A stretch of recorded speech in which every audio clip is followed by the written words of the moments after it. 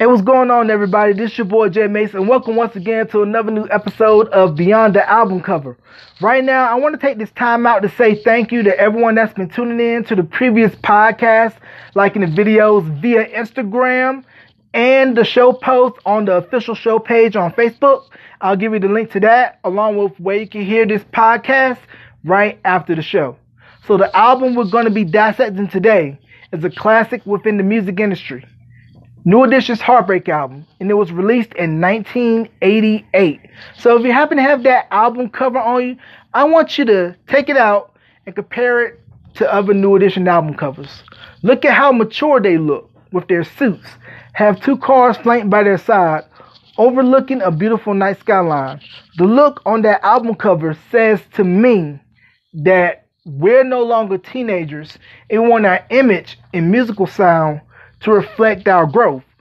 So in order to get that growth, they ended up working with Jimmy Jam and Terry Lewis, who in 1986 masterminded Janet's transition into mega superstar with the Control album.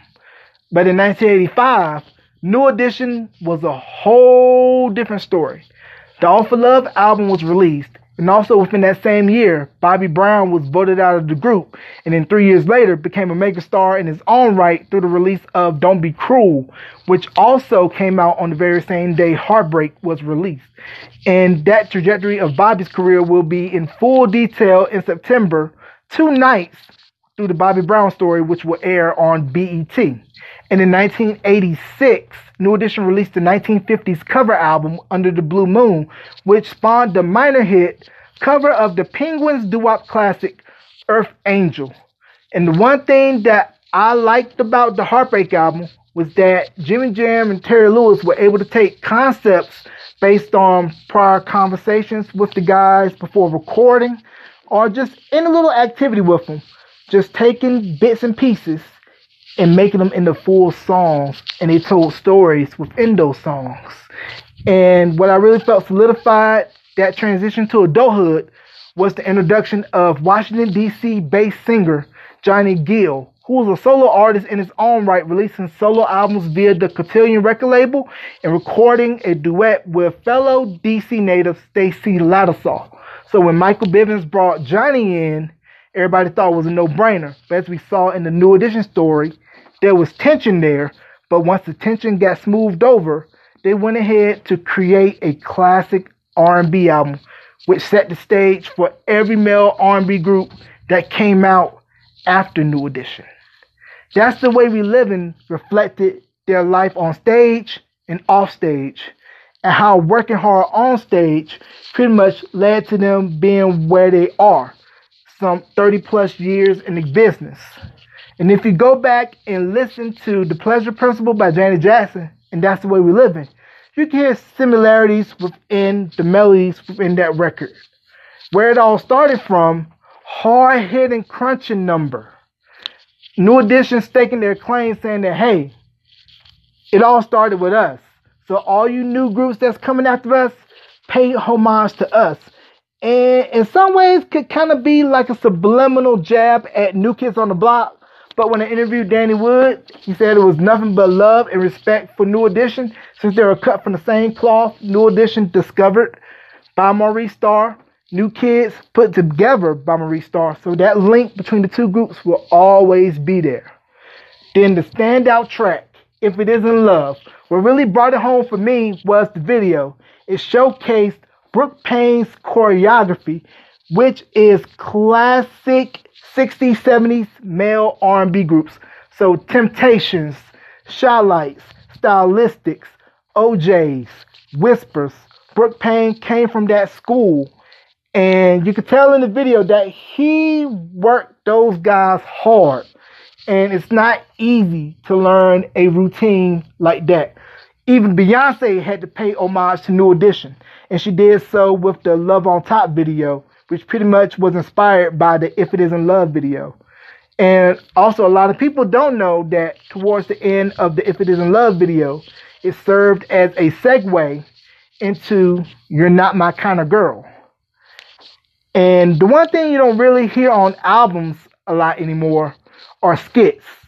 And Jimmy Jam and Terry Lewis put skits in between songs on the album to really give you that bird's eye view, that fly on the wall feel of what it would actually be like to be in the Flight Time recording studio while doing the Heartbreak sessions.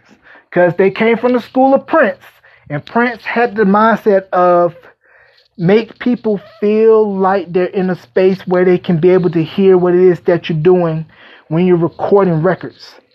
And this was pre-music video, so you really had to use your imagination. So any Heartbreak was just talking about their times being young men on the road, dealing with girls, each guy telling their own story of heartbreak, not being able to get her. And then Mike at the end with his line. That ended up leading to the track Crucial. Strong up-tempo dance number produced by Jelly Bean Johnson, drummer of the time. He went and produced Black Cat for Janet Jackson and was featured on pretty much almost every Jam Lewis collaboration. Also, Monty Moore also featured on a lot of Jam Lewis collaborations as well. And there was no video released for Crucial, but it was heavily played on radio and was a strong number within their set list on the Heartbreak tour. Then, as we go over to side 2, You're Not My Kind of Girl. Once again, it really showed how tight New Edition stage choreography was and still is, with Ronnie being the anchor since he is Brooke Payne's nephew. So he is the onstage persona of Brooke, the representation, Ralph's lead vocals, Mike and Ricky with the ad-libs and the steps. And then we finally get to hear what Johnny can do vocally. And I thought it was smart that Jimmy and Terry didn't really put Johnny in right away on a lot of the songs and just gradually built him into the record. Because once again, it's about telling a story. So the first half of the album, I think, symbolized New Edition when they were a 4-piece. Because if you listen closely to the If It Isn't Love song, Johnny wasn't really featured on backing vocals on there. And it was done once again to slowly build Johnny in. But by the time You're Not My Kind of Girl came around, you can hear that baritone just come in strong, and you can finally get in your head and say, oh, I see where they're going, and I see why it was important for them to bring him in. But Can't Stand the Rain was really where I think Johnny vocally shined, and you got to see what him and Ralph vocally could do together when getting the right material and the right producers to get those two voices to mesh. Ralph's smooth and crisp tenor to go with Johnny's rough, gruff baritone, which to me brings to mind of Alexander O'Neal, which is another reason I think why Jam and Lewis found it easy to work with him, since Johnny and Alex's vocal similarities. And Ricky's part in the middle served as a perfect bridge between Ralph and Johnny's vocals in that record. And I was glad Ricky was able to finally get his shine when Belle Biv DeVoe popped off just 2 years later with the Poison album. Mike had his little ad-lib, and then from Can't Stand the Rain, we went into Competition. And Competition was a song that I think kind of talked about how they felt once Bobby left, and how various people was trying to pit them against each other. But it was all a win-win for the New Edition family. The Heartbreak album was a success. Don't Be Cruel, monster success, top-selling album of 1989. And they were both on the Heartbreak tour together with Bobby and Keith Sweat, I'll Be Sure serving as opening acts, New Edition headliner. So it's all a win in the New Edition family tree. And the standout ballad on the album, along with Can't Stand the Rain, I'm Coming Home, tells the story of coming home off tour and wanting to be with that special someone that you love. Ralph's clear tenor shines through, great background vocals by the rest of the fellas, And it leads to me, the crowning achievement on the album, Boys to Men. Now, we all know the story. Johnny wasn't really too much of a fan of that record because he wanted a song like A Can't Stand the Rain to showcase his vocal prowess by himself. So he reluctantly did it. And while it wasn't released as a single, still a classic song. And it helped inspire a group of kids out of Philadelphia that wanted to get into the music business. And you might have heard of them. Nate, Mike, Sean, and Wanye. Better known as Boys to Men. They got their name from that song, and Michael Bivins discovered them via Power Jam, which was a big concert out in Philadelphia through a Philadelphia radio station. Snuck backstage, same for Michael Bivins, and the rest, as they say, is history. Now, I do want to acknowledge Super Lady, a cut that was only released on the CD and the vinyl versions of the Heartbreak album. Very good track, but I still don't see why it was only released on 2 versions of the album and not on the cassette version as well.